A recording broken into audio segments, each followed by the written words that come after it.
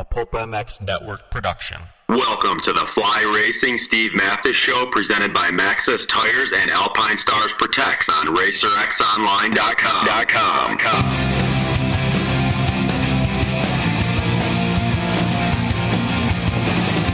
With your continued support of our sponsors, we have surpassed 1,000 podcasts delivered with over 7 million downloads.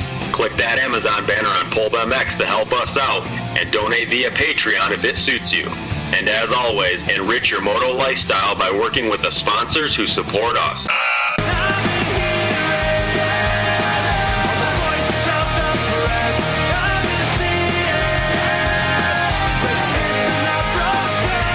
Original Moto Podcast, featuring legends of the past, stars of today, season previews and race reviews, introspection, opinion, facts, and laughs. Here's your host, Steve Mathis.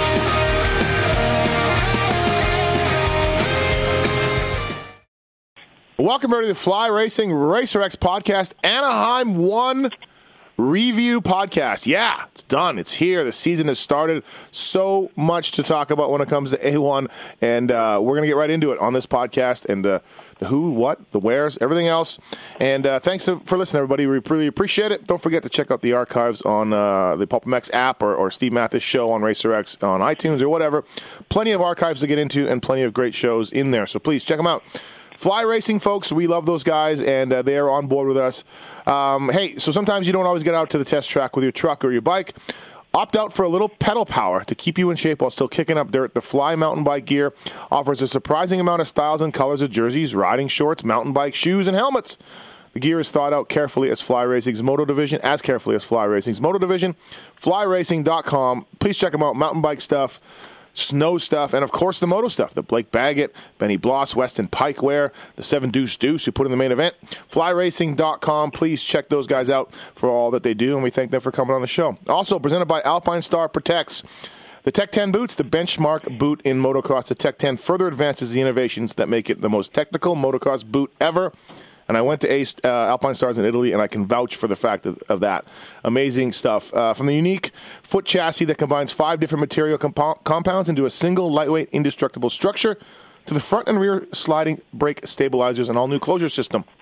Alpine Stars Protects, and also to Maxxis Tires. We thank those guys for coming on board. Jeremy McGrath, the king, uses Maxxis. To learn more, visit Maxxis.com. They deliver the best tires for your bike, but did you know that Maxxis also offers high-quality tires for your car, light truck, trailer, ATV, mountain bike, and much, much more. Their mountain bike stuff is really good, so please check out Maxxis.com. We thank those guys for all the support, and Fly Racing, of course, the title on this show. So we're going to be here each and every week, breaking down the races and talking about what's going on and what happens, and thoughts on Houston or the next round, whatever it may be. All right, with me on the line, he's the voice of GNCC Motocross. He's the voice of AT Motocross. He's the voice of AMA Motocross Series. He's the voice of Flat Track. He's the voice of Geneva Supercross. He was the voice of Enduro Supercross or Enduro Series. Jason Wygant. Yeah, and I'm one. Yeah. Very excited. I like it. I like the passion. A1 has happened, and Wygant, there's a lot to talk about. There shouldn't be a lot to talk about, but there is. Yeah, in many different directions. Yes. I feel like we've got as much, like, on-the-track stuff was pretty good. I mean, if Tomac had checked out, maybe it wouldn't look that way. Between him and McElrath, he could have easily had 2 runaway winners. Yep. That definitely spiced it up. But really, I feel like there's more talk with other stuff, gossip from the pits and rumors we're hearing and fun stuff that happened throughout the night. Mm-hmm. It was as much excitement off the track and in the pits as there was on the racetrack. Yeah, absolutely. And that's kind of what I was alluding to. If Tomac had just taken off and won, which we all thought he was, then not a lot to talk about with the racing, but there is now with that. That makes it wide open. Also on the line from FlyRacing.com, 2-time Montreal Supercross champion, Jason Thomas. What's up, JT? Oh, I thought you were going with Gauldy there. Sorry, I wasn't ready. Oh. But hi, how are you? Yeah, I'm good. Thank you for coming on. Thank you. No, you're welcome. Do I thank you or do I say you're welcome? I never know. Either one. It's very awkward. A man who did not win Montreal Supercross, but he is a Canadian motocross icon, is joining us for this show from GuaranteedMX.com. Ryan Gauld. I hated Montreal Supercross. Well, JT loved it. JT loved it. Well, boys, thank you for having me. I'm stoked. This is awesome to be here. Your best finish at Montreal? Whatever they would have took into the main event, second last. So 2019 maybe.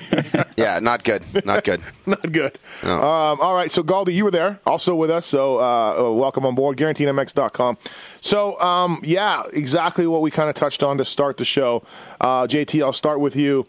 Eli Tomac is in the same spot as last year in the sense that he is over almost a race down in the points. It happened later in the series last year, but one mistake, some broken pants, an injured shoulder, and dude, Tomac is in a hole to start the year. It's almost unbelievable, JT. It's almost unbelievable. It is, but man, you can't crash. Like, I think he showed throughout the day and the night that if he wasn't the favorite or the best guy on the day and night, he was damn close. But you can't crash, man. You can't throw away the lead. You know, it's very similar to what he did in New Jersey. You have the lead. You are perceived to be the best guy. You believe you're the best guy, and you make a mistake all by yourself and crash. And I don't want to say ruin the season, but between injury and points, you put yourself in a huge hole right out of the get-go. Amazing that he was pulling away. It was done, and just a mistake, man. He lost the back end, endoed. It was a good crash, by the way. It was a good one. Yeah, I mean, it was pretty slow and whatever. Like he kind of landed into the next jump. I didn't think it was anything like too crazy, but anytime you land on shoulders that have been repaired, you know, we've obviously seen him deal with shoulder injuries before. It's not ideal. I checked in this morning with a Cowie guy, and they think that it'll be on the better side than bad. It's not. It doesn't seem like it's going to be bad. But you know, obviously all of us have been asked a million times by now and talked to friends and coworkers and all kinds of stuff about how it all went, what we thought, and who's hurt and what's the deal. And none of us really know anything yet. But my thought was, if he got up and he rode, and I'm not saying he got back on his pace by any means. He was definitely slower. But every time I've ever been hurt, you know, if you're hurt real bad right away, you're not trying to get back on your motorcycle. You're not trying to go jump the jumps and get back in any sort of race pace. So I would assume he's got something going on there, you know, whether it's a contusion like they put out or if there's something structurally wrong. It didn't seem like there was something that he won't be able to get past, because usually you can't go out there and do several laps again if something's really hurt. Apparently, Wygant, I don't know this for sure, but apparently they have a new race services at Alpine Stars, and that was the guy's first race. Now, the pants were not his fault. They were not the company's fault. Eli's rear tire looked like it caught his butt and ripped open everything, you know, from the spinning tire. But nice way to start if you're that guy. We know these type of guys in the sport, and that's not a great way to start. The pants malfunctioning, they didn't malfunction. They broke because of the rear tire. But boy, oh boy, yeah. Yeah, I mean, they did break in a crash, but the bottom line is, I mean, we know, including one of the people on the line here, these people are very sensitive about their brand, so when the TV has a giant close-up of his fly unbuckled and his pants or his fly unzipped and his pants unbuckled while riders are going by and points are slipping away, I'm sure they're not looking at it like, no, we're good. It's just the rear tire, so we're fine. They almost want to hire like a blimp to go around the stadium. It was the rear tire that caught the pants. But honestly, I think if you're Alpine Stars, it almost works out slightly for the better that he eventually ended up pulling off with the shoulder, because, I mean, we probably all did. I know, like even my dad was watching at home and was already making jokes about how the pants are going to cost him the title. So now it's really the pants he wasn't going to finish anyway, pants problem or not. So it takes a little stress off of those guys maybe. He pulled the whole shot. I know. Oh. I know. I mean, that's just not his specialty. I mean, he got much better with starts last year in a Supercross, but still not what you expect. This is how it's going to play out. It's going to play out with him probably racing this weekend, doing well, and Marv is going to be this machine that racks up podiums, a la Ryan Dungey, and Eli Tomac's going to be fighting back from this 25-point deficit. Not 24 anymore, people, 25-point deficit. Until probably round 8, huh, JT? Round 9. And then we'll probably see things get equaled out. I mean, I'm not saying for sure, but you could definitely see it playing out like that. Well, yeah, I mean, the table's set for it to be very similar to last year. You know, I firmly believe that Eli's the fastest guy in the class, and I firmly believe he was the fastest guy last year in the class, you know, especially once Roczen exited.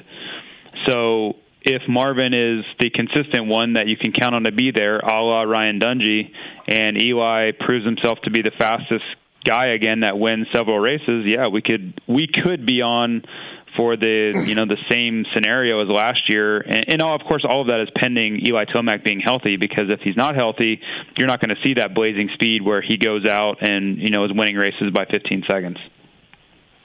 Yeah, so to wrap the title up, Marvin only has to. If he goes 2-2-2, Tomac. Yeah. Hey, we all picked Tomac on the our preseason podcast here, and I don't know why, but we were like pre-defensive. Like we spent the beginning of that podcast like trashing all the Roczen and Marvin fans and saying like this is ridiculous. But okay, so we're saying it was crazy or it was shocking that Tomac crashed.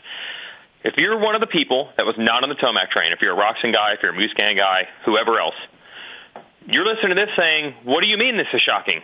This is why anyone who wasn't picking Tomac wouldn't pick Tomac, because this, unfortunately, is not new. Like, we've seen Eli have it, this is all his, and then what the hell happens all the time. So I have a feeling there's people probably listening to this right now and saying, what's so shocking? This is totally within the realm of what Tomac has done before. I mean, we did think he was going to win the race. Well, I get that. But there's going to be Tomac people out there that say this is what I thought would happen. He's a 3-time champion now, 250 motocross, 250 supercross, and 450 motocross. And generally speaking, these 3-time champions, these guys that win all the races that he's won, are not doing this. So it's weird. Yeah, it is weird. We don't see inconsistencies from 3-time champions outside of, I guess James Stewart we would, but outside we've seen this. Tomac has won titles, but Tomac has also not won titles that you thought he would win because of things like this. So, there is some data out there. Gauldy, almost lost in all of this is Marv's ride. Just smooth, consistent. He didn't light the world on fire in the heats or practices or anything else. He was very good, don't get me wrong, but almost lost in all this was just Marv just saying, see you later. Yeah, I mean, he that off season that everybody keeps talking about, he was so strong. Everything was good. You guys alluded in your podcast previews about the whoops in Paris there, but he destroyed everybody at Monster Cup.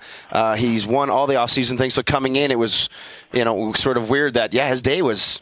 I think he got like 4th or 5th place time. He got 4th in his heat, and he just kind of looked like he was going on. The whoops didn't sort of cater to him in the jumping sense. The set before the finish line did sort of work its way into the main events, but he just did his thing. And then through that main event, all the cards went his way. The pants blew open, the door opened, and boom, he was right there. And you knew that he was going to get Barsha as well, because you could see Barsha just kind of trying to fit in, but he made that awesome setup pass. And it was almost like a McElrath. It's like they hung out being buddies all day. Hey, man, by the way, we're at A1, but let's not really tell anybody. And then when the checker flag flies, they'll all know what we've just done. It was very secretly dominant. Started 5th and won the race. Yeah. That was it, So, well, JT, what do you think of Marv's ride? I thought he was great. I think he did what Marv does. I thought his start was a little underwhelming. I really expected him to be, and maybe he will. I think he'll be top 3 on the start at 90% of the races. I think that's a really strong suit for him, and I think along with his confidence, that's only going to help. But he just rode like Marv does. He's in control. He's poised. He doesn't make big mistakes generally. He's a kind of a thinking man's racer.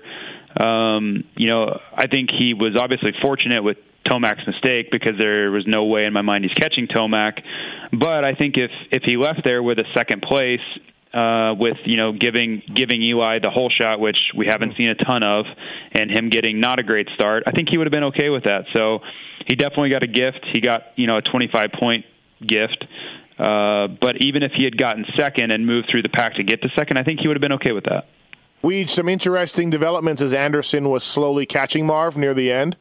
They both ride for Alden Baker, obviously, and they've been training partners. But we were keeping an eye on that. We've been hearing some stuff that could have made that really interesting had Anderson got closer. Yeah, and this is what we meant at the top of the show, where what we're hearing, some off the track stuff, is just as intriguing as on the track. someone on Saturday morning was saying there's like major friction there and like major drama behind the scenes. Then I heard other sources back that up, but maybe make it not sound too bad. But for sure, where there's smoke, there's fire. There's something to it. People that told me are people that are involved enough to know. So honestly, I just decided to nip it in the bud, and I saw Marvin at the end of the press conference, and I said, hey, can I ask you something? You know, not recording it, but just basically saying in general, like, all these people are saying there's major friction between you and Jason. Is there something to this, or is this just stupid rumors and you want to shut this down right now? And he did say there's not major friction, but it is definitely different. They really didn't ride much together this whole offseason. And to Marvin's credit, you know, he didn't make it sound like Anderson's a jerk about it. He said, look, it was easy when we were both just chasing Ryan. There was no reason to have any problem, but now we both think that this could be our year to win the title. So it's just changed things a lot, which is understandable. So Anderson had mentioned that he's, you know, riding in the West Coast a lot more. And I believe when he came back to Florida, he wasn't riding. You know, there's a second group that rides there with Tyler Rattray down there at Baker's with Dean Wilson and those guys, I think the TLD guys. So I think Anderson rode with them and not Marvin. So take that for what it will. But yes, when it materialized that, it's going to come down to these two to win the main event, was definitely worth watching because I was wondering how badly Anderson wanted it. So, probably pretty bad. So here I ask you, JT, are things getting burnt at the Baker's factory? No, I think it's just going to be different from year to year. Like that. Gauldy really liked that. Wow, Gauldy. Crispy. It's getting crispy over there. No, I think it's just humanity and the reality of the situation. I think they've been very fortunate to avoid that in the past.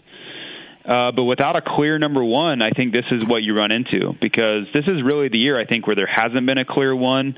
We had Dungey, who was the returning champion. We had Villopoto, who was the returning champion when he was still there. But this year, you know, I think Marvin has been favored by more people to be the title, you know, guy, but I don't think Anderson feels that way. I think Anderson's like, why would he be favored over me? Like, you know, give me some legitimate reasons why. You know, I don't think he believes that for a second. Yeah, Marvin beat him in probably 12 of the 17 rounds last year. You know, that would be my reasoning.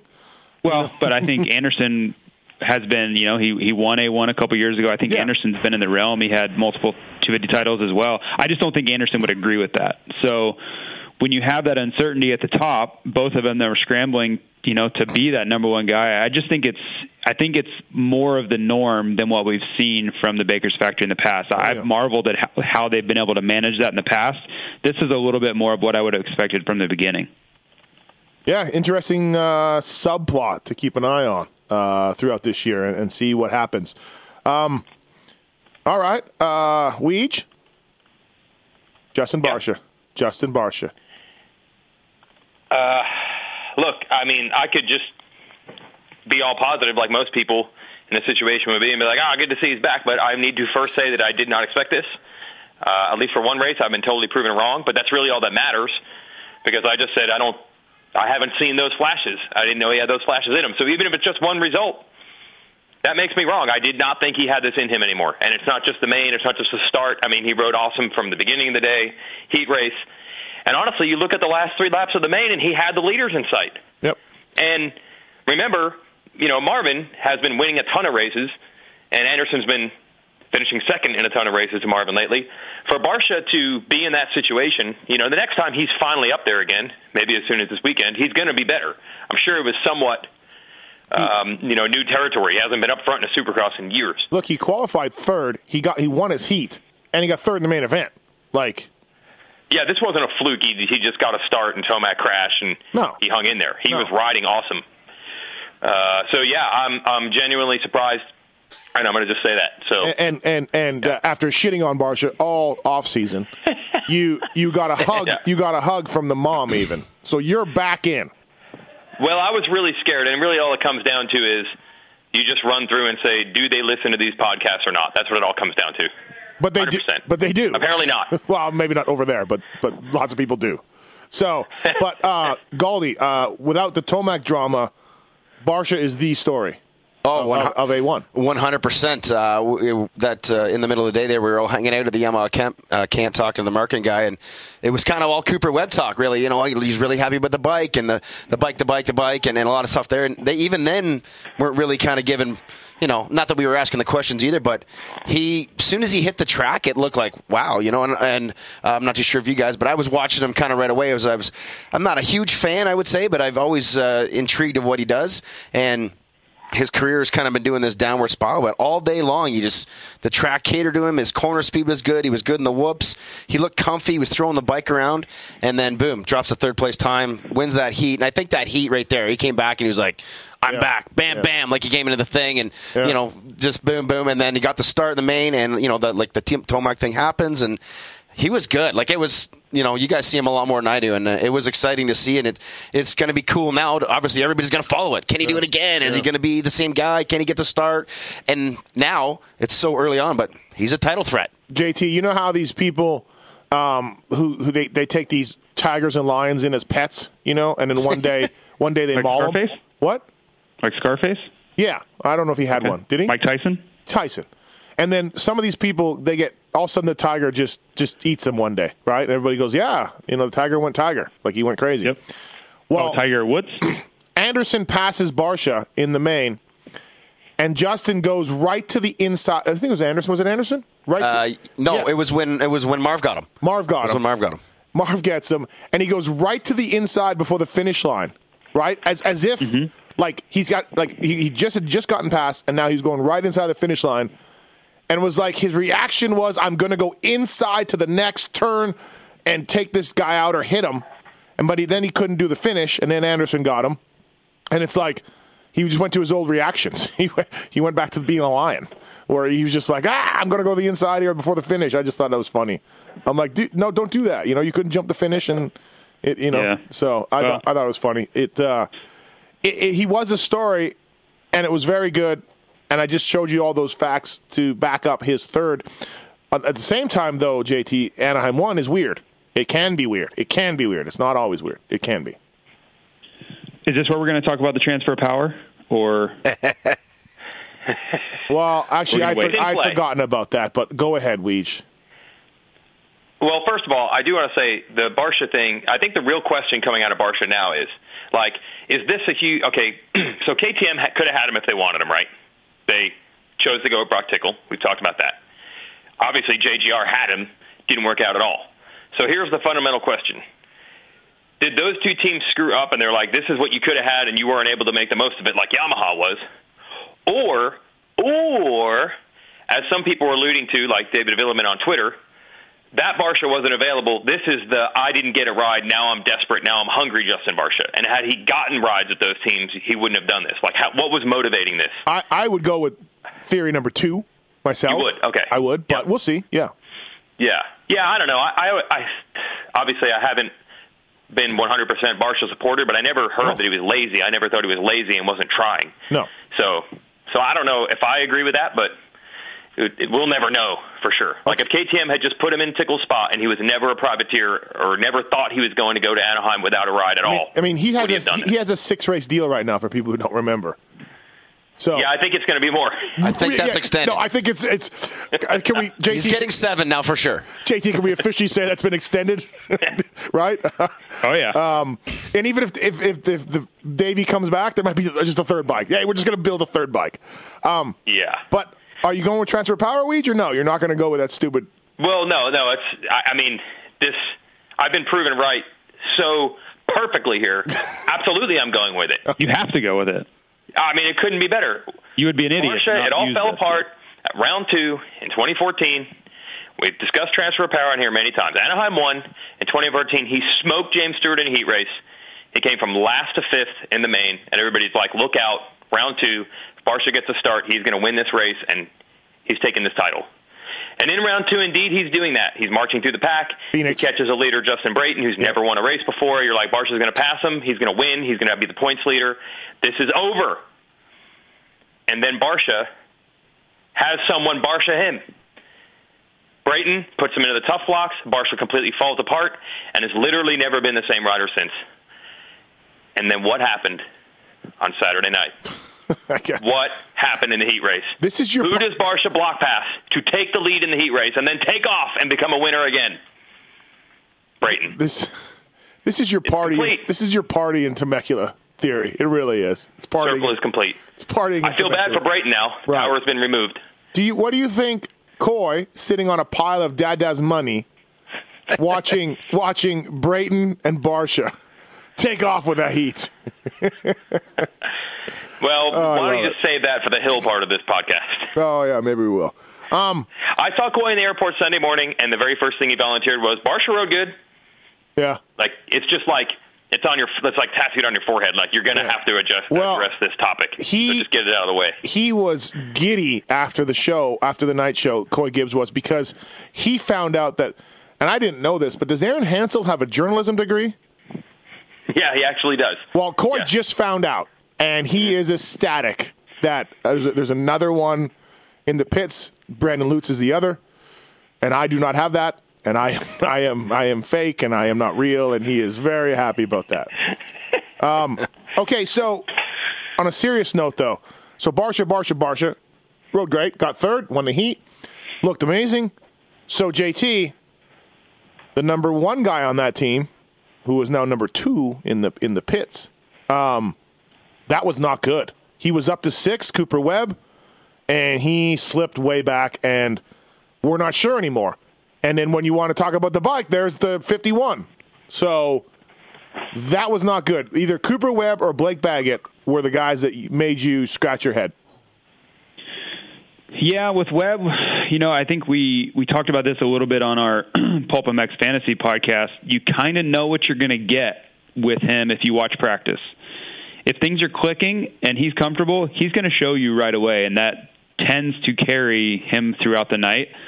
If he's not, it's kind of written all over both his pace and his body English on the bike. And that's kind of what we saw. I remember watching in practice, and he was kind of bouncing, 10, 11, 12 in practice from what I remember. And he just didn't look like he was super aggressive or, you always look for that guy he gets on the board and then he gets knocked down, and then he's able to get back on the board and get knocked down. That's really the trend you want to have. Even if you're not the fastest guy, you're able to kind of generate more speed and get back in the mix, and then even if you get knocked down, you're like, all right, I have some more. I'll jump back up there. And he didn't seem to have that all day. So, I don't know if it's the bike or if it's the track conditions. It seemed to be really temperamental with each track and each scenario last year. So maybe it'll be more of the same. Maybe we'll go to a softer event like Oakland or somewhere, and he'll be right back in the mix. But it wasn't good. He certainly wasn't in that top 5 mix that we've seen him. Even though he made a pass on the last corner and moved up a spot, it wasn't what I'm sure Yamaha was hoping for from him. No, not at all. I ran into Doc G leaving the stadium, actually walking into the parking lot, and he said that riders are so nervous at this race that he has to do extra work because the mental part literally is physical. Dudes are more tight in general. And the one rider he named that he was just so ridiculously arm pumped all day was Cooper Webb. So there's a chance this is an Anaheim 1 thing. Was Dr. Pepper there too? I mean, I know your feelings. Okay. But I'm just saying, right. Someone from the Cooper Webb camp saying that he was not himself that day. Take that for what it's worth. JT, I talked to some guys on the on the Rocky Mountain KTM team, and they were saying, "Yep, remember Hangtown last year where all of us went, what's wrong with Blake Baggett? Remember that?" And I said, "Yeah." Yep. And they said, "Yeah, I think we got the same deal here. We got the same deal here with Blake Baggett. Just arm pump and tight, nervous, whatever." Yep. And he'll be back. I wrote about this for an article tomorrow, but if you look at Blake and whether it's the first round of a series or not, I went back a few years, and every Anaheim, he's been terrible. Whether it's A1 or A2 or A3, he's not good at Anaheim. So I don't know what the deal is. I don't know if it's track conditions. I don't know if it's mentally he's just stressed out about it being early in the series or what. But his average finish for the first round was really, really high comparatively to the rest of the season. How he did, to the rest of them. Yeah, so he was averaging, I'd have to go back and look at my notes, but I want to say it was somewhere around 10th place. And then his average finish for the rest of the series of those years was like 6th.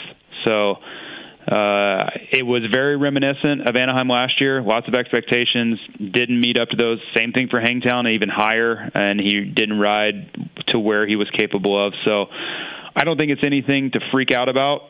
it's more of just a 12th place finish really puts you in a hole when you're trying to be, a top 3 guy in the points. So when I left on Saturday night, they were still in a meeting, just trying to sort through what was what and what was a real scenario and what was just, him being nervous or whatever. So I'm sure it'll get better. It just wasn't an ideal Saturday night. Cooper Webb or Blake Baggett, who was more disappointing? Man, I think it was about the same. I think it would just depend on who you talk to, because if you talk to Forrest or anybody connected to that team, you would say for sure it was Blake because they expected him to be at the front, and then I'm sure Yamaha would say it was Cooper because, it's all perspective, I think. The Yamaha guys were too drenched in champagne from Barsha. Right. But I think from the outside it was kind of the same thing. Weege, I'll get with Gauldy next, but Weege, Roxon got 4th, closing in on Barsha at the end. He got better the more laps he put in. He qualified fastest, by the way. He snuck it in on the last lap. Nothing wrong or nothing bad to say about the 94's night, in my opinion. Yeah, I'd say that's about ideal. I mean, I did believe that there was a chance he was going to come out and win Anaheim 1, just because that's the kind of guy I think he is. But, this is... Really, there's not much to say. And I would say if you're him, that's exactly what you wanted. You want to have the least drama, get through it. Kenny, as we know, is probably maybe the most mentally strong and confident of anybody out there. But I've got to think, even he could not be immune. Just the fact that what was running through his own mind, and then the outside stuff. I mean, he was being hounded all weekend, I think, by every press and sponsor person and everybody in his group. I mean, it had to be a bit overwhelming, even for him. I was surprised he got that fast up. I wasn't watching it out there, but generally speaking, he was never near the top of the boards all day long in practice, and then he snuck that one in there, so props to him. JT, I thought he just I think he rode a bit more reserved than we saw from Kenny before. Not as aggressive and as scrubbing as much, and as just real in control, calm, and fast. Yeah, he said as much going in. You never know what to believe with these guys if it's just PR or if they really believe that or what's going to happen with the gate drops. But he did say going in that he was just trying to get through it, and he learned from last year that nothing for the series can be won at this first round, and he just wanted to get a solid night in and keep the ball rolling. And that's really what we saw from him. I didn't see him take any big chances. I didn't see him really get out of shape much. The start definitely hurt him for sure. He was getting bounced around on that first lap, which I was watching pretty closely. But once he settled in, he made moves forward, and I don't think a 4th was exactly what he had in mind. But I think having a solid night and moving forward was. Gauldy, his opening 2-3 laps was impressive. Yeah. I mean, those guys weren't on his level, but the way he was quickly getting through them. He was just zapping those guys, like JT said. He didn't get that start, and he got kind of shuffled. And then once he kind of fell in, he was able to get, it was like Brayton and Seeley and Martin. Pike was later on, but he got them right away. Like it was a straightaway into the turn, got the guy. But one thing we did miss, and I think all of us missed it watching, it was in the TV show, where Dean Wilson crashed. His rear wheel skipped off that double out before that triple, and he had a real quick moment. He made a save, and he had to roll the first one and double out. And he had just got past Seeley and Martin and then lost both those positions back. So that could have, gave him that extra little bit of track where he might have been able to hunt down Barsha towards the end. But like you guys said, he looked like we were saying about, everybody thought, he could win this thing. Man, he was a calm, he looked like a full veteran. Just sort of wrote it out, did what he wanted to do, did what he needed to do, got the points. Confidence is probably high. Like, you got to think that stuff did get to him. Like, he was the story. Everybody wanted it and everything. And he looked great, right, from everything. And, the fast lap obviously was sort of continuing on. It was like, oh, my God, this guy's going to win this. Rocky's going to come out of the crowd, and it's just going to blow the roof off this thing. He's going to win it. But, he was super a veteran-type racer right there. It was awesome to see. And, you can't not be a fan of it. For sure you wanted to see him podium or even win, but Gauldy was 4th is Gauldy was good. A fan of his gear, JT, his night show gear with the red sleeve. I thought that was kind of cool. I still want to know what the colors represent, but I think they should have gone with like the Terminator thing, like the half arm from Terminator 2. I think that I thought so too. I thought it would be like a Luke Skywalker or Terminator there you go. arm. I thought that would have been cool, yeah. Well, if Pete was still there, there'd be a Luke Skywalker arm on there, 100%. Hey, Weston. Yeah, Gauldy, by the way, I'm glad Gauldy brought up that near crash that we did get to see on TV. I mean, that had to scare the crap out of him. I mean, right? You know exactly how he ends up getting hurt. He basically gets flung over, tripled out his bike. And I mean, honestly, he didn't get back in control and get on the brakes there, that same thing could have happened. I mean, he was feet off the pegs heading to the face of a triple. Had to be a scary moment for him. I mean, obviously he rode good after that, but I can't imagine what was running through his mind in those moments before and after. Yeah, it was. Yep. But you know what? Very similar. But hey, maybe it gave him some confidence in his arm and strength and everything, right? Because it was that kind of crash where he had to hold on and straighten it up. So, I think, but it's just a reminder of you can try to be as calm as you want, but this is the crap that it could happen again. A wild crash could happen at any time. Fly Racing's Weston Pike, JT. He was good. Good start. He was really good. Yep. Yeah, I was really impressed with him. I don't think it was flashy. Like, there was so much with Tomac going on, and there were so many other storylines that I think it unfortunately got just kind of pushed to the wayside. But that was a really, really solid ride, and he was in the mix with, not maybe for the win, but he wasn't that far behind those guys. It's unfortunate that he wasn't a bigger headline leaving the weekend, but man, he deserves it. He rode really, really well. I thought it was funny. I interviewed him after the race, and he admitted the track was super easy, and which Anaheim ones are. He admitted the track was basic, and that start meant everything to him. You know what I mean? Like, he was like he's happy, he was pumped, but he's like, yeah, I got the start, and that track was, I could pin it on that track. So, he realizes that, I think. I don't know. Some guys. He's always been good at A1 for whatever reason. Has he? Tough track, easy track. He just seems like he's always prepared. And I don't know if it's just because he's mentally I think he's pretty mentally tough. Like, I don't think anybody ever intimidates him, or I don't think he is the moment's ever too big for him from what I've seen. But it just doesn't seem to faze him. He always just kind of comes out and does what he does, and he hovers around that 5 to 7 every single year for A1, which is awesome. J-Mark got a good start. I interviewed him after the race, and he was happy. He wasn't super pumped, you know what I mean? But he was like, yeah, I got a little tired. The 450 threw me around a little bit. He got a good start from outside again, so he's got that going on for him. Grant was steady with a 9th.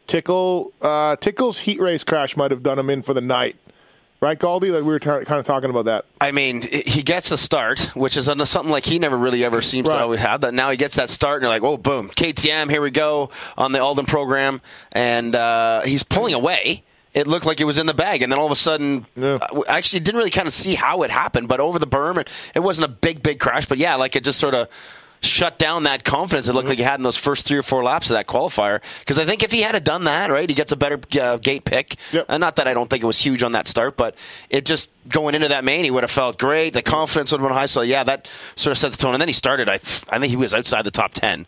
And I believe he did go down in the main event, or had a big mistake where he lost 3 or 4 positions. But solid, I suppose. It's sort of, he finishes right where he kind of seems to. 17th off the first lap. Well, there you go. Yeah, so it was the start that bit him. So to finish 8th is super respectable. And he did kind of what you guys always say. He could start 17th, finish 8th. He'll start 5th, finish 8th. So same as always. And so Chad Reed. I was expecting him to be a little frustrated after the race. His injury, he's barely got any time on the bike, but he was happy. He was, at least that's what he put out there, was that he was happy. So Reed was 15th, going with Ben LeMay and Cunningham. Alex Ray was stoked that he passed him back. He passed Chad. He was unbelievably happy. I mean, I guess if that's what, he's so far behind, but Chad Reed got 15th. I think that indicates. I think that's what that is. I think that just indicates, as we knew, how bad he is physically right now. Yeah. I don't think he's putting a happy face on it. I think he knew, man, am I going to even be able to make this main, and am I even going to be able to do the laps? And he did those 2. So how many times did he ride around the whoops in practice? Yeah, and that's probably more times than he has in his entire career. And he was jumping them later on in the evening as well. So that was a lot of new things that you see from that guy. Oh, it was a rough start, but he was in a good mood, and he'll get better from here, I guess. He said this is so Chad. This is so Chad after the race. He said, I was second highest Husky, wasn't I? Wait, and did he say something about the points from Tomac? Yeah, he got more points than I got more points than Tomac. Or the favorite or something like that. I got more points than the favorite. So I was second highest Husky, JT. Yeah, he was. He was. You cannot take that away from him. I just thought it was funny. I'm not surprised he didn't. He did not indicate anything like, while he was being lapped, he really wasn't impressed with how those guys are riding? Nothing like that? You know what? He didn't throw that in, but that would have also been a typical. Yes, absolutely. That would have been another thing that he would have said for sure. Yes. We were missing the. You know what? Yeah, they weren't going that fast. Yeah. Well, he could have alluded to that. I don't know if you guys caught it on the lap that Marvin lapped him. He lapped him down past in front of the mechanics area around the first turn. And Marvin almost did a little Tomac. He slid and kind of screwed up the rhythm. And Chad was there, and he ended up going 3-3. And he ended up passing him back, and he had to open the door up again. So he kind of like, okay, I still got a little bit here. I got Marv right there. So we still got it. I'm surprised he didn't use that. Right. Yeah, you're right. That would have just completed the Chad Reed experience right there. But yeah, no, JT, it's going to be a rough start for him, you know? It's going to be difficult. I give him credit for being out there. It certainly didn't look like the Chad Reed that we're all used to. I think the difficult part is that, if he came into it healthy and, he was just, he's overweight, as he even said. You can just visually see that, and he's not in shape, and he hasn't been riding, and we get all that. I think the toughest part is that he's not going to be able to just come out and go riding today like everybody else is. I think he's going to be trying to just get that thing calmed down, because he for sure did a lot of, I don't want to say damage, but, definitely aggravated that thing, and it's going to be sore and swollen and all kinds of stuff this week. So it's not like he's just going to be able to go out there and be riding all week to build his base and to get stronger and better and testing and all those things.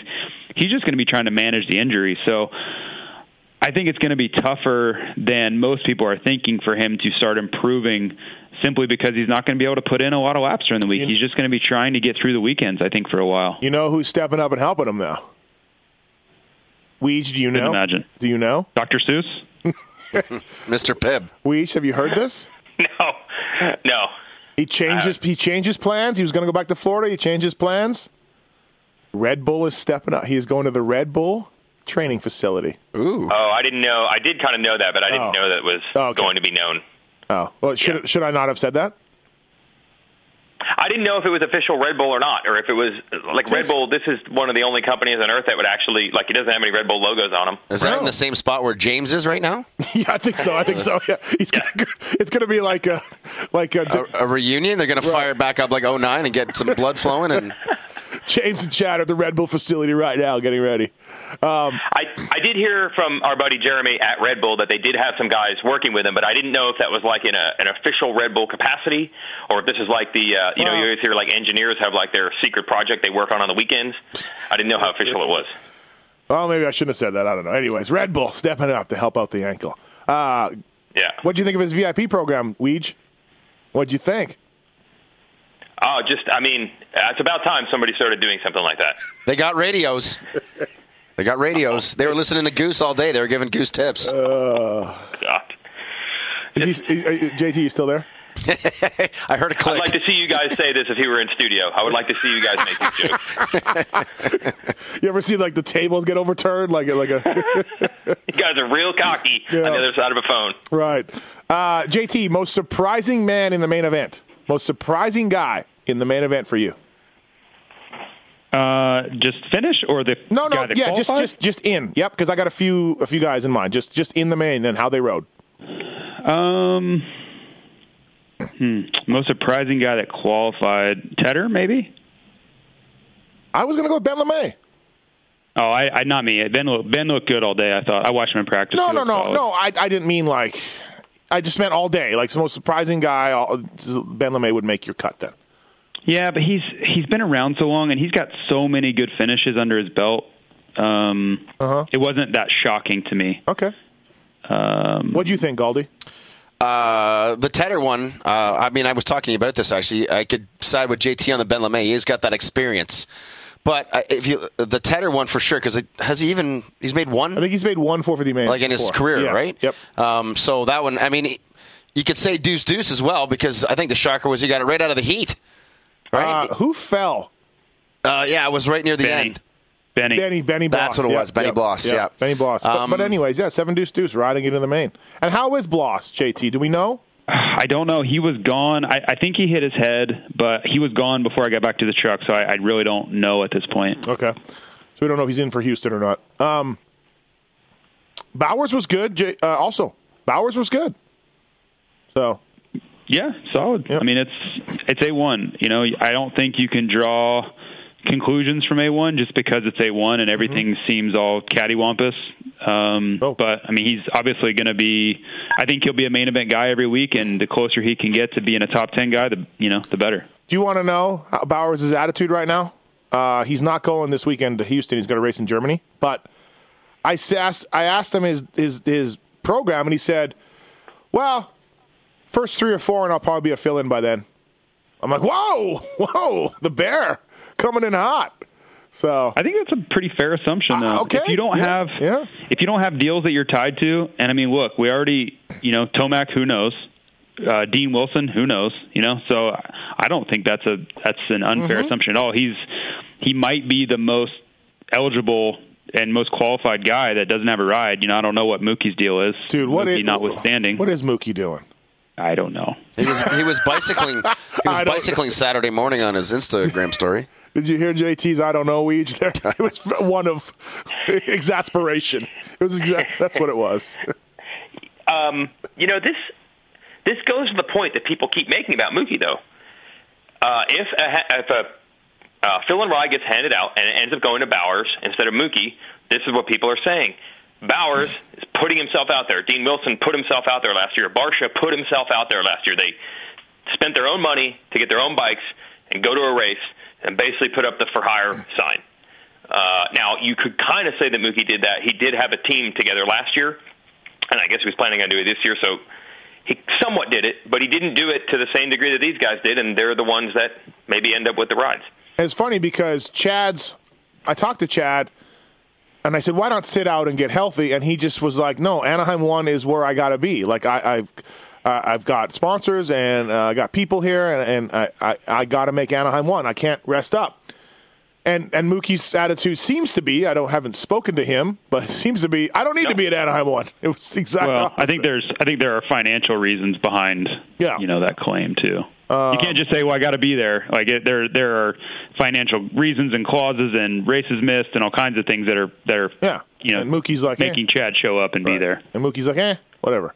All right, so but I would argue that that's the point. Like, of course that's contractual in business because that is the race that has the most attention, and that's where you need to see and be seen.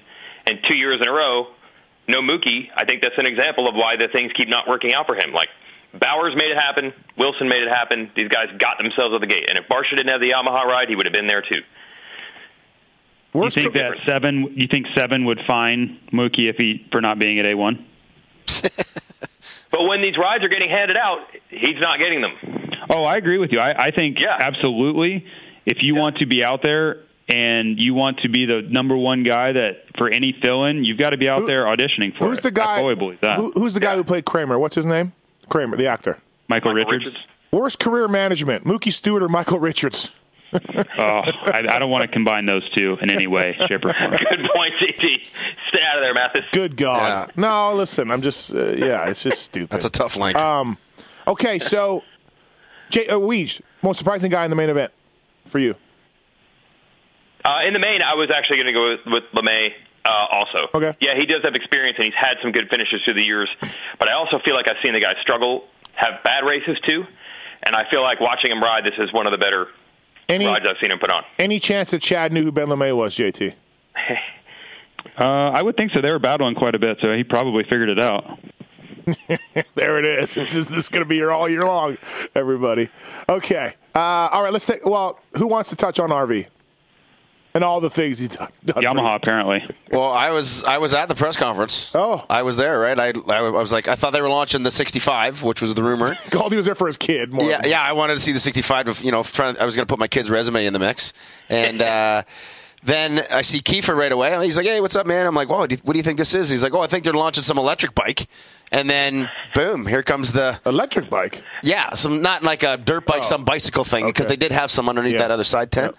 And then we're all there, and this Mike guy comes out and he starts talking, and then all of a sudden, holy crap! Like everybody there in the media thing was like, wow. And there's the redhead monster wearing hat and RV in blue. So not an ambassador though. Not an ambassador. Not an ambassador. That's a big thing. Make sure your media guys get that. better than me. Mike, the Yamaha guy, told me to be there at 9 o'clock Saturday, and I had all this work to do back at the hotel, and I was like, I don't know if I'm going to make it. But I really wasn't super motivated because I didn't think 65 or electric bike. I thought it was going to be like, yeah, our Yamaha Blue Crew contingency card is now Visa, not MasterCard, and new low finance. Like, he told me about it on Friday, like, be here Saturday, but he did not at all let on to how shocking this news would be. So I'm like, I got more interviews to transcribe here. If I make it, I make it. I wish I had. The real media is obviously in Canada. Yeah, Guaranteed MX made it. Guaranteed. Hot takes. Guaranteed. Yep. Guaranteed Was Brad there? Guaranteed to be there. Yeah, I believe. Brad was there. Yeah, yes. No, real media is there. Yeah. Pulp MX did not make it. Yep, Pulp MX, Racer X, we didn't get it done. I was getting a tour of the coffee machine at New Cow Truck. New coffee machine, RV, making a huge announcement. This coffee machine is blowing my mind. Important things. All right, everybody, we're going to take a commercial break or anything else about 450 class before we go. Did Cowie introduce you to the coffee machine to purposely keep you out of the Villapoto announcement? I brought up Villapoto's name before the announcement, and they either didn't know or played dumb very well. They had no clue, it seemed like, that he was going to be introduced in probably 15 minutes from the moment I brought it up. So, I don't know. What about these, JT? You're not that happy, are you, JT, with these guys and their ambassador roles? I don't know if it's not happy. I don't really get it. You don't get it. I think part of the process to be a brand ambassador is you have to have history and credibility from your involvement there, which I don't know. I mean, RV is a very credible guy. I just don't think the brands that he's aligned with, he has credibility as being part of those. So yeah, you're looking at it from a brand's point of view, not his point of view necessarily. Yeah, I don't know how to phrase it, but it's just it's a very strange combination when you're trying to lend credibility to a brand. That's why you're a part of it. It would be like you guys hiring Nick Way instead of Andrew Short. Yeah, it just doesn't make a lot of sense to me. But I mean, everybody makes their own decisions, and I'm sure there are new fans to the sport that have no idea, and they're just like, oh yeah, this stuff must be good because he says it is. So I get that side too. It's just I look at it kind of sideways a little bit just because it doesn't make total sense to me. It's not something I would necessarily want to do, but I can get it on some level. Yeah. Well, they said if he wants a piano, he's going to get a piano.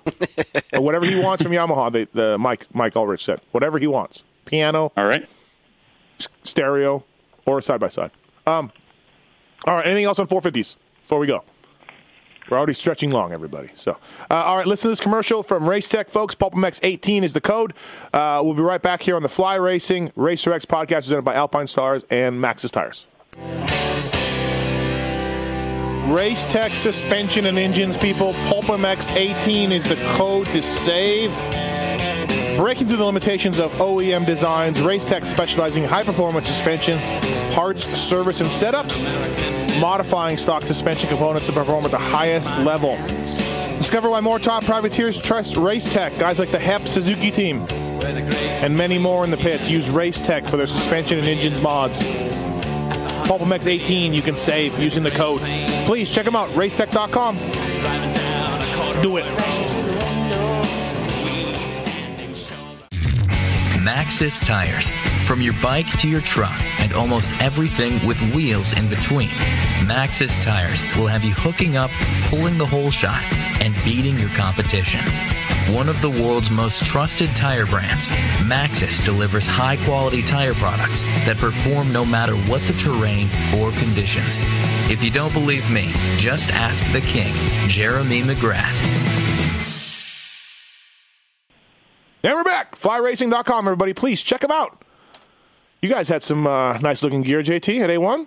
Looked good. Guys looked tight, I thought. So, good job on that. Yeah, thanks. Yeah, it was. We didn't do anything crazy with LE or anything like that. Yep. We just tried to put our best foot forward. We will have LE stuff moving forward. It just A1 wasn't on our calendar for it. And please check out FlyRacing.com for what you need outside of motocross gear and mountain bike stuff. They got snowmobile stuff, Gauldy, which you're from Canada. So yeah, actually, you guys help out Brock Hoyer, their gold medalist. He's got a full fly kit and stuff. It looks good. Yeah, Brock Hoyer, he's wearing fly stuff up there. I don't think he is. Yeah, he is. He is? Yeah. Unless he just bought it for his kid, too. I don't know. Oh, I think I get the wrong company. Man, it's early in the day, and I haven't even. That's not drinking either. Okay, and also, too, Maxxis Tires and Alpine Star. A4 chest protector is out for the Alpine Star guys, and Jeremy McGrath using Maxxis tires, a tire coming out for those guys as well. We talked to MC, and you had a very, very important question for Jeremy McGrath. Yeah, every year we have a press conference for Anaheim. No one talked crap.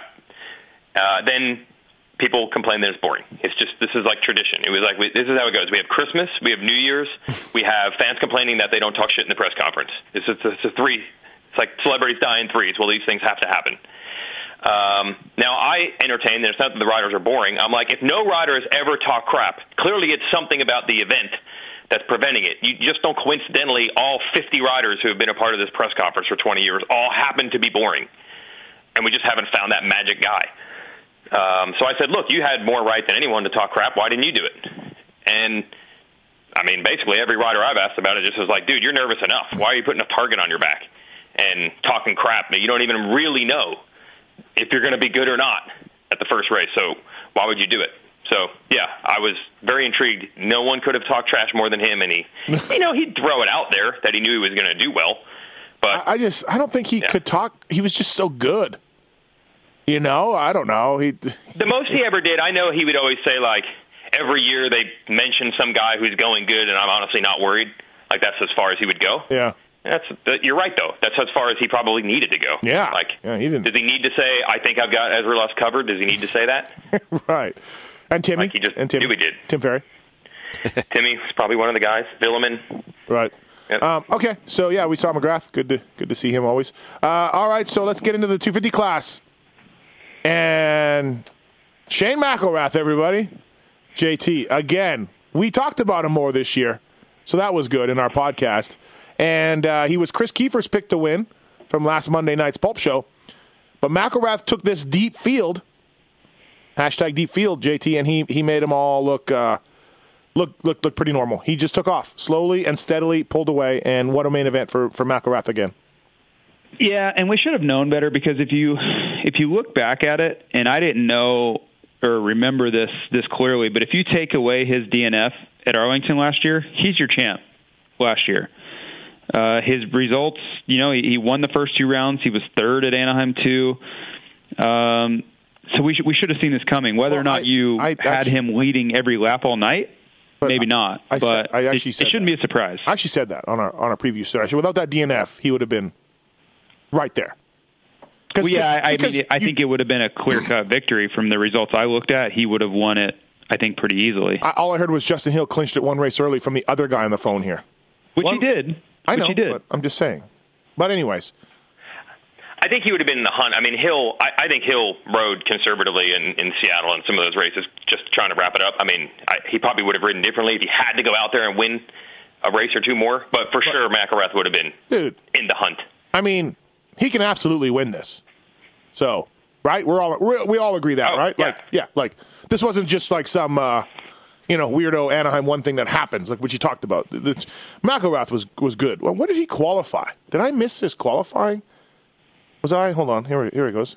He was 4th in qualifying. I mean, everybody was pretty close. He was 0.5 off of Hill, but I think it was weird last year when he won. Yeah. Right? What a ride though, man. Yeah, it was a great job. Great job by Shane McElrath. Plessinger 2nd, AC 3rd.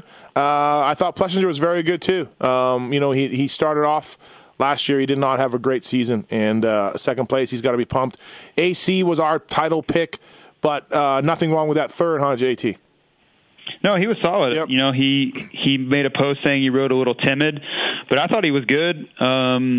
He kind of did what he needed to do. I think if you are in this 250 class and you get to the front every week, there will be plenty of opportunities to win. So if he keeps up good starts and stays off the ground, he will win races. I don't think there's any doubt about that. So there's always going to be nerves at day 1. I think Shane has proven, last year that doesn't seem to really affect him. Nope. But I think for AC, he had pretty high expectations, both placed onto him and from himself internally. So to get out of there with a 3rd and not do anything stupid to put yourself in a hole, I think it was a win for him. Maybe a 3rd on the result sheet, but a win overall. I think the biggest mistake he made all day, AC, was he said that to be in Anaheim 1 was a goal of his in front of 65,000, 70,000 people. And I had to text him and be like, that was the old Anaheim Stadium. There's only 43 here now. Somebody tweeted at him of that too. Actually, I know. I saw the that. guy's like, "Don't burst my bubble." AC's like, "Don't burst my bubble right now." It was pretty funny. This is not Anaheim 1985 anymore. AC, the stadium's changed. So, yeah, you know what? Quietly in the heat and the main, Weege, Savachi was impressive. Moving forward, I thought. Yeah, the heat was really good, and the start was just too bad in the main. I did see a little bit of difference here. We're just learning some things with this new metal start. Savachi says now that he looks back, he thinks he maybe should have tried to dive bomb Craig or whatever it took to win that heat. He didn't really think the gate pick was going to matter that much. He ended up with the fourth gate pick. And I think a lot of the guys are probably thinking gate pick doesn't matter quite as much. But he said he was surprised where there was a hole in front of his gate, and he said that all these starts they had done at home with the metal gate, the ruts in front of the gate also were usually better because your launch is more consistent, so there's less double clutching and all this other stuff that leads to a hole. So here's what I'm thinking. Yeah, everybody practiced the crap out of starts on metal gates, but they didn't do it with enough guys to have the collisions 5 feet out of the gate that lead to weird-shaped ruts. And it totally caught him by surprise, and he says that ruined his night. JT, but I would think as a racer, you are now looking at the rut in front of your gate, the metal gate, the whole time. And now that's all you're looking at now. Yeah, he said that was the whole race. But I'm saying if he lined up wrong, then that's on him a little bit. You gotta he said he knew he could not go outside of the guys he needed to beat. Okay. So he's like, I'm just taking the gate next to them on the inside no matter what. But that probably wasn't the right move. Okay. Because he didn't expect in all the practice starts, he just didn't think the ruts outside the gate would really be that bad. Yeah. But there's a difference in doing 100 starts, I think, on your own, and then when dudes collide when there's 22 of them in a main event. After McElrath, I think Savachi was the guy that I was most impressed with. AC rode great. Plessinger rode great. You know what I mean? Like, Savachi was 8th off the start and moved forward. The heat, he moved forward. Like, the only bad thing that I saw from Savachi was those starts. What do you think, Gauldy? That seemed to be kind of his only inch in his armor on the weekend. He was strong. Every time he just kind of, he looked veteran at it almost. He got better as he got on the track more. Yeah. But alluding to the Stargate stuff, we were talking about that in practice. Remember, so this year with the metal thing, they let every single qualifying practice do a start. So now the gates weren't just getting chewed up from guys practicing starts or from the very first heat of the night. Yeah. They were chewed up because they didn't fix them.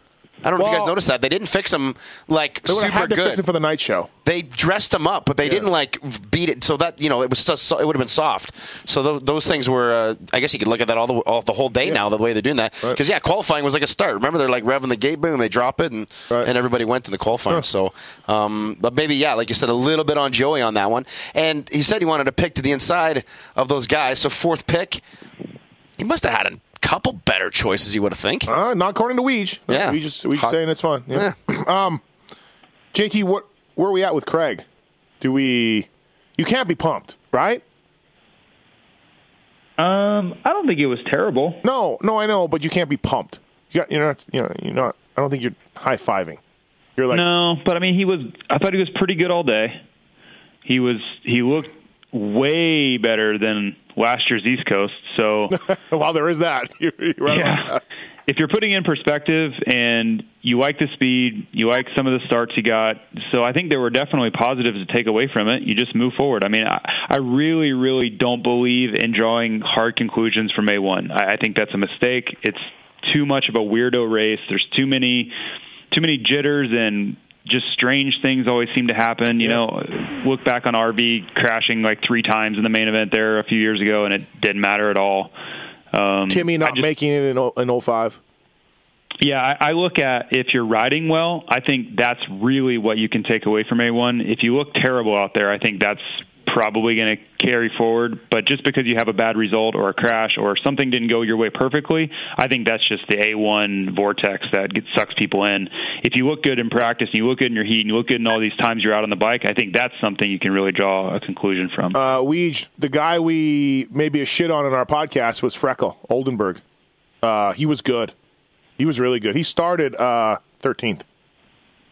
Yeah, as we saw McElrath run away with that heat race, it then reminded us of last year's Shit on Shane podcast, and then we had to try to remember who was this year's guy. It was Oldenburg. And then we realized it was Shit on Freckle. And then whenever he did well, which was most of the night he was riding well. Yep.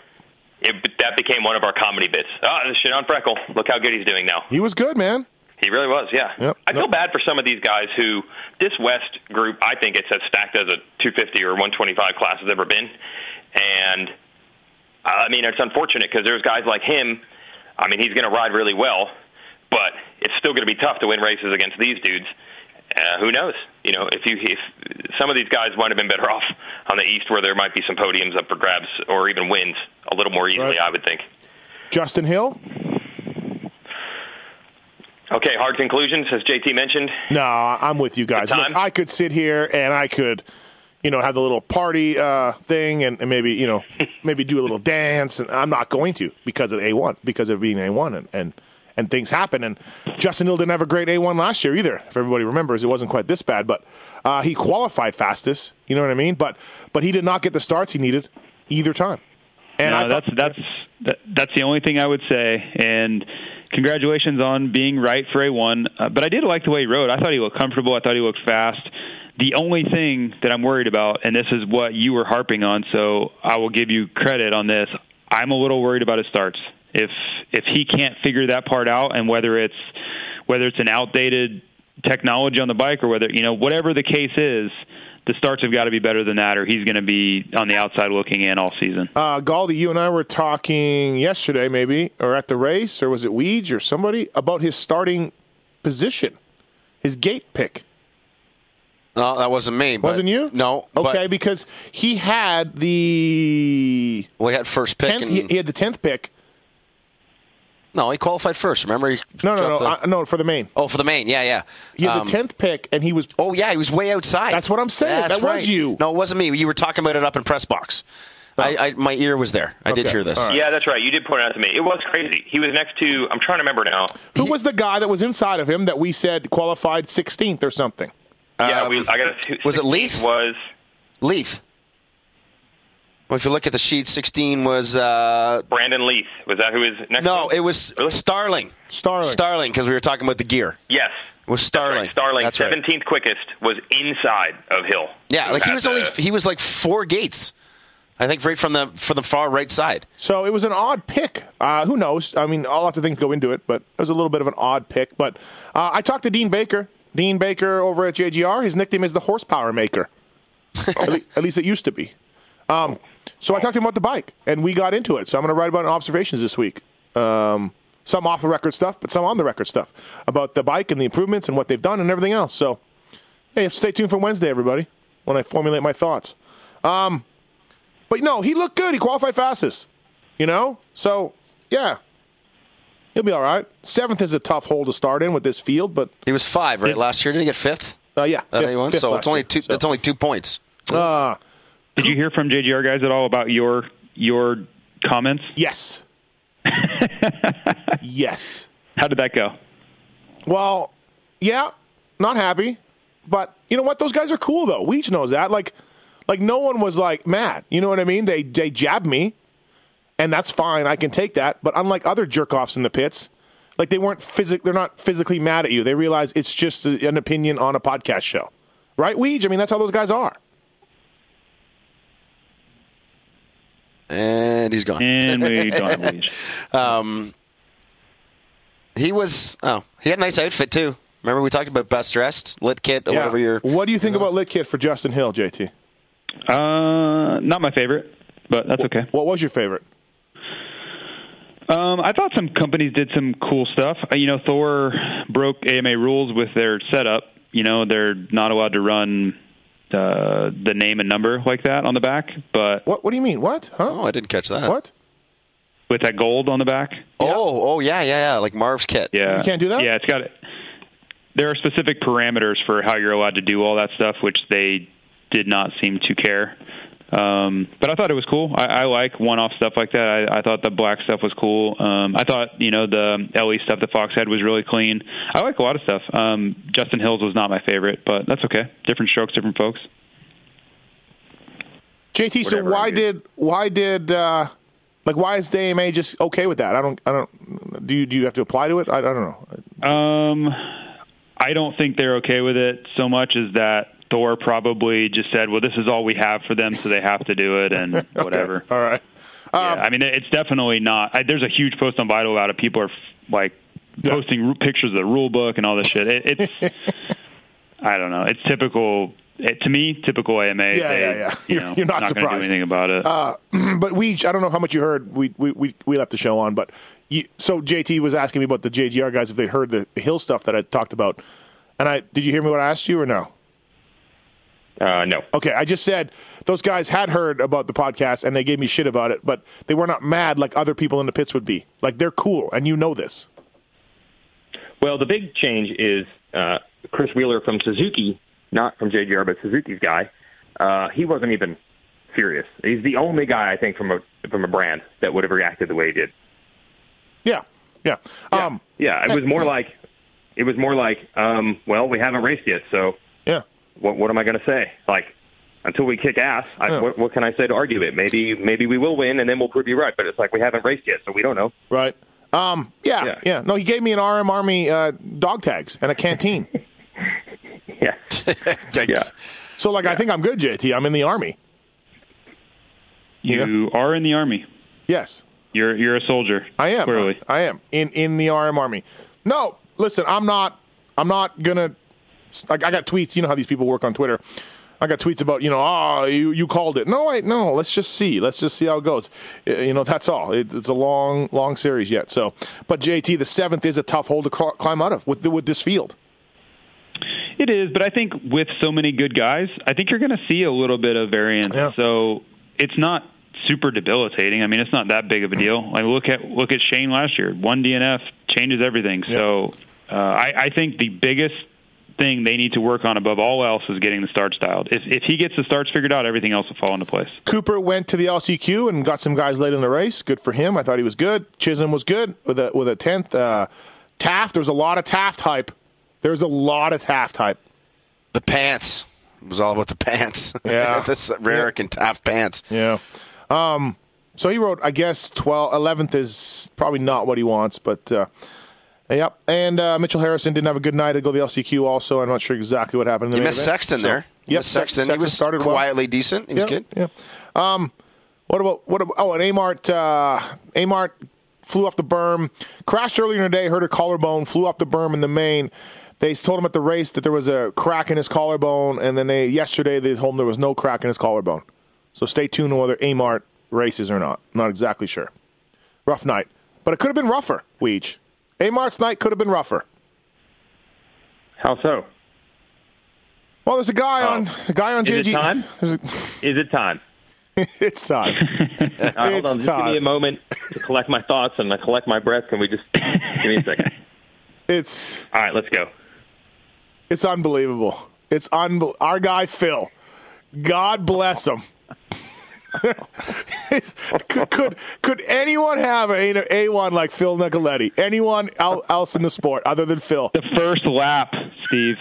No. It starts on press day, JT. Starts on press day. His bike blows up. Third lap into press day. Okay? Just who knows, issues, whatever. Well, Phil blew up on the first lap himself. Before he crashed in the first lap of the very first practice, JT, how many seconds was he on the track for, would you say, to get there? He did about, I would say almost somewhere around 60% of the first lap. And it wasn't just like he fell. He crashed his brains out in the whoops on the first lap. And I literally saw a Suzuki flipping, and I could see the rider, but I couldn't tell who it was. And I said, please don't let that be Phil. And lo and behold, Phil Nicoletti, folks. That's how you start off 2018. So he hurts his shoulder. He's got to get his, help physiotherapy on it, get his shoulder ready, get going. He makes the main, and Weege, he just gets. He made it half the distance that he did in the first lap of practice. Yeah. You're right. You're right. Yeah. And then to really make it best, he's in the front of the pack. There's a big crash. Everybody sees it. But worse, he's laying there as the pack comes by. Now everybody's looking. Everybody's looking because he's already crashed. Everybody's focused in on this Suzuki rider that's down. And then, oh, no, don't do it. No. And then he's completely torpedoed. And every person in the stadium is watching this happen. McElrath could have done a backflip over the first triple while leading. No one would have thought. Because everybody was just like, oh, there's a guy down. Oh, no, he's going to get hit. Oh, there he goes. He got hit. Oh. Yeah. And I believe it was, of all people to get hit by, it was Jean Carlos Ramos. The action hero. The action Jean Carlos Ramos. And had Phil been coherent and present, he would have given him a throat slit gesture to Jean Carlos. But honestly, I mean, it's not funny. It's not funny. You're missing one little addition to all of this. Oh. Remember, the very first person that Phil sees on Saturday morning is you. Oh, that's right? true. He leaves Starbucks. He's walking back to the hotel. We're leaving it. And he's like, oh, fuck. Oh, shit. Like, seriously, my day's ruined. That's like the first thing that comes. And then it just he did say obviously that. Went downhill from there. He said, you're the last guy I want to see first thing in the morning. Yeah, it just. Oh, it was pretty funny. I mean, JT, you've been there as a racer. It's not nice to laugh. But holy It's not, but it was so Phil. It was just so Phil. Have we heard? Is he okay though from it? Because he did get hit hard. Like he texted Weege and I at 1 a.m. saying that he saw our tweets about laughing about him and that we're assholes. That moment in the press box, me being brand new in the press box, was I thought it was like Dean Martin and Sammy Davis up there just going off. Yeah, poor Phil. Poor Phil. Like he's like Charlie Brown at this point. The football is getting pulled away from him every single time. Several of us. There was a whole row. It was probably 4, maybe 5 people. We all eventually had tears in our eyes as the laughter was building, which is so horrible. I don't think we would do that with any other rider. Like, how bad is that? No, we wouldn't. We would not laugh. No. When Dean Wilson crashed, nobody laughed. No. But poor Phil. We were just like, oh, if anything could go worse for anybody, it's going to be him. It's just, I feel bad for him. Death Cross strikes again. I got a little more. Oh. So I go to the press conference, and they have a screen in there, and they're just showing highlights from throughout the night. It's basically like they've taken a clip of every pass and crash from throughout the night, and they show each one once. Here's a start, here's a crash, here's a pass, here's a crash, here's a start, here's a crash. Then they just show each one once. Then they show Phil's crash in the main event. Yeah. And then a replay. And then a replay from another angle. And then a fourth time with a replay from a third angle in slow-mo. Then the next clip is Toma's crash, but they just show that one. Right. The only one that they deem necessary of multiple replays inside the press room, if you really want to know how crazy Supercross is this Phil just getting plowed into. And then AC says, man, first of all, I'm just lucky to get out of here alive. Some yellow fender, some Suzuki guy just landed on me, and I can't believe I didn't die. I don't know who it was. I just saw a yellow fender, and I almost died. I hope he's okay. I mean, there were some guys on the JGR team afterwards that were also, kind of not laughing, but laughing. And then they said that they told me on the radio that no one was concerned that if Phil was okay because they just know he is. He's Phil. Like, he'll just get up and be like, and he'll wander off the track. And they were like no one said, oh, go check on him. It's like he can just take anything. He can take anything. It's like, whatever. Phil. I think he should get a helmet painted with a black cloud on the top of the helmet. Right. Just that's a great idea. Lightning bolts and rain coming down from this black cloud. Poor Phil. Phil was not happy with AC categorizing it as, by the way, a Suzuki landed on me. I don't believe Phil agrees that that's how the crash went down. No, he did not. No. After he called us assholes for laughing at him on Twitter, he also did not agree with that assessment either. Oh boy, I feel Phil. Okay, well, Anaheim 1 has come and gone. One more thing that made us laugh. Yep. Let's get back to the AMA here. Oh, yes, please. Oh. Yeah. So big controversy because live timing was not working early in practice. I think, honestly, what happens to these things in their defense, it happened on the RacerX site. Anaheim 1, these things get crashed by so many more viewers than usual. Pulpamex Fantasy may or may not have had an issue also. Yeah. Okay. Right. Yeah, every site, I think, in Volvomoto Maybe Guaranteed MX handled it, but everybody else. But eventually they got it fixed, and then we noticed that the results were listed as Monter Energy Cup from Anaheim, California. Monter.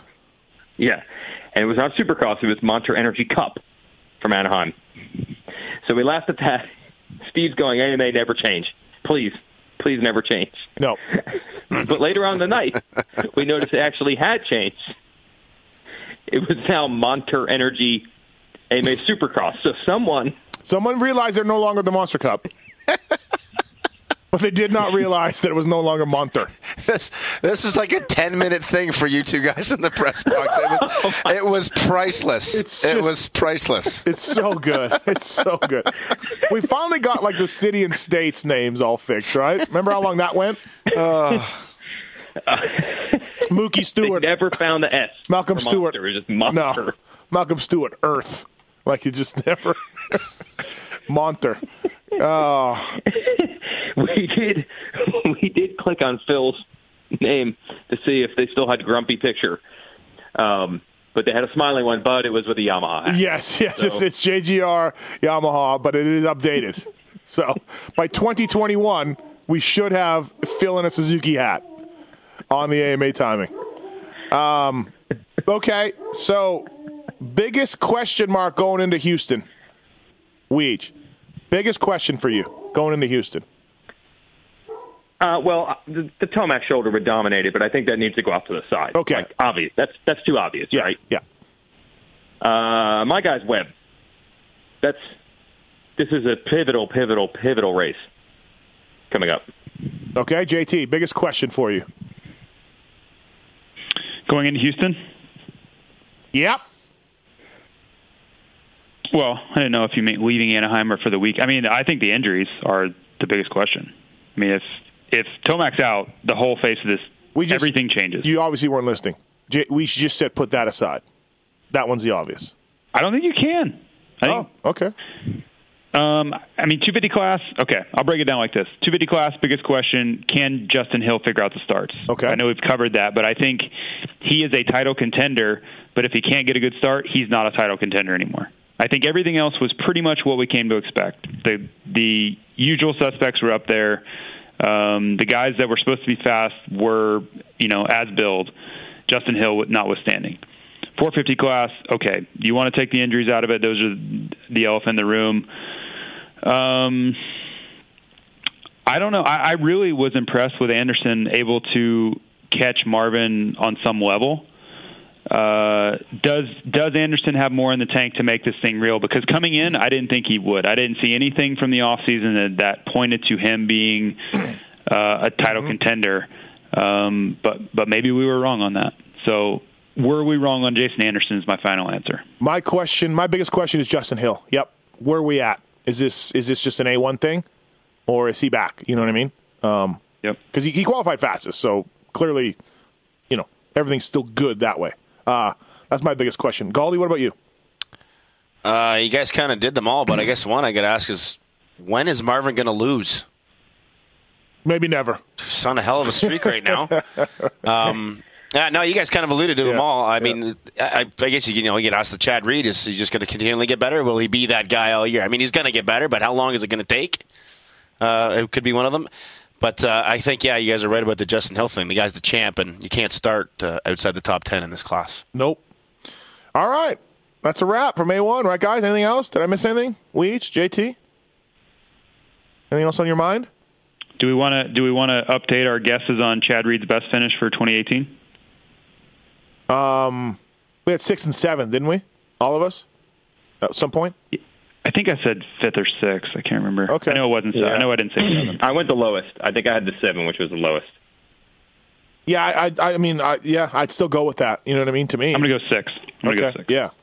I mean, who knows? With injuries to other dudes, you know what I mean? Like, you just never know. By the way, Weege, congratulations. Brayton was quietly impressive. We never talked about him. He was. Well, I mean, he would have won the heat if it wasn't for transfer of power. Right. But there was a brief moment there where I was like, it goes, good Lord, if Brayton comes out and wins this heat race. Right. And for about 3 laps there, I thought it was in play. Did you see the cheer that Jason or Wygant did in the press box? It was like a touchdown by his kid. Dude. Cheer right there. Like it was. Like, where are we at with Brayton's status? Because, excuse me, like, Tickle, Grant, Webb, J-Mart, Baggett are all behind him on factory bikes, right? If they won. Don't draw hard conclusions. But he's got factory suspension. Don't do it. Okay, all right. Shot down. I don't know. Is his bike a big difference, really, between those guys? Can you really say that he's working with worse equipment? Like for sure, the weight to really matter. For sure, the weight. Yeah. Yeah. Okay. I would guess he's got a transmission, huh, JT? I need to figure this out, but I would guess he's got a transmission from Honda guys. I don't know. That's a good question. Those things aren't cheap, and they don't just pass those around. No. I think he's it's kind of an a la carte thing. I don't know if he would get one or not. And Honda with J-Mart, Weege, it's safe to say he's going 250s? I don't know, man. I don't know. There's still 2 more races. Okay. All right. Fantastic. Well, are we still on this? Are we still on this possible red plate thing? Yeah, I think that's where Steve was going, right? Someone involved. Yeah, someone in the J-Mart camp was saying, I can't believe it, but Honda has not even tried to figure out a contingency plan if he has the red plate after 3 rounds. What are they going to do? Like, why haven't they considered this? God love this sport. Oh, it's so good. Okay. He was good. Like, don't get us wrong. He was good. He was fine. Honestly, he was exactly where I thought he would be. Seriously. Like, yeah. Right? He was a 250 racer on a 450 in the opening round. Yeah. That's what it was. That's all. Nothing wrong with that. Yep. Battling for a top 10 spot. All good. Yep. All right, everybody. FlyRacing.com. Please check them out. We thank the Fly Racing folks for that. Alpine Star as well, and also to Maxxis Tires. And Jason Thomas, Jason Wygant, Ryan Gauld from Guaranteed MX. Thanks, boys. Really appreciate it. And we'll reconvene next week to discuss all the things that happen in Houston. Thank you, guys. See you. See you, boys. See ya.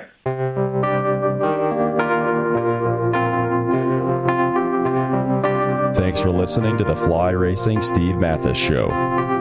Don't forget to check out some of our past shows, including motocross legends such as The Bad Boy, Rick Johnson. I looked down and my hand was junk. I mean, it was sitting over to the side. The tendons were jerking in weird places. And my biggest disappointment with Danny Storbeck is that he never said sorry. Because Danny and I were friends, and we've never talked since. Brian Lunas. Before the 500 event, Dave and I fly to Germany, go down to Stuttgart. There's this little shop out the back of the Mall factory. We get our cylinders, take them back, and, off we go. And, we ran Nicosil cylinders as a factory part for a handful of years before anybody ever saw it in production. Dave Arnold. And Magoo was all, how he did the big pancake thing, and he's got the thing, he's completely laying on the gas tank trying to miss his tree. I mean, he would have gone even harder, jumped farther if that tree hadn't been, if it hadn't been there. The Hurricane, Bob Hanna. I love the guy. I don't dislike. I think he's the greatest competitor this sport ever had. That absolutely 100% in my mind. I firmly believe that statement I said about these modern-day guys in Switzerland or Holland or Belgium on 45 minutes on the same bike. You're not beating Roger. Are you crazy? They're not doing it. If they think they're so much better nowadays than they were in those days, they're fools. They're different bikes, different times. The Beast from the East, Damon Bradshaw. It got to the point where I didn't want to leave home, and once I got to the race, I wasn't into it. If I wasn't going to give 100%, I'm not going to take their money. The working class hero, Doug Henry. It was definitely an emotional moment for me, just thinking to myself, that's it, and it's amazing the stuff that goes through your head in a short amount of time of the things that, that I was going to miss. The Dogger, Ron Lachine. Until you really open your ears and you want to listen to what they're saying, it's like beating a dead horse. And I know from personal experience, did anybody ever sit me down? Of course they did. Everybody did. Pro Circuits, Mitch Payton. There's 2 ways to make the money. One is you can sign for money, or 2, you can earn the money. I'm a high believer in earning the money. I think they ride better when they earn the money. 7-time Jeremy McGrath.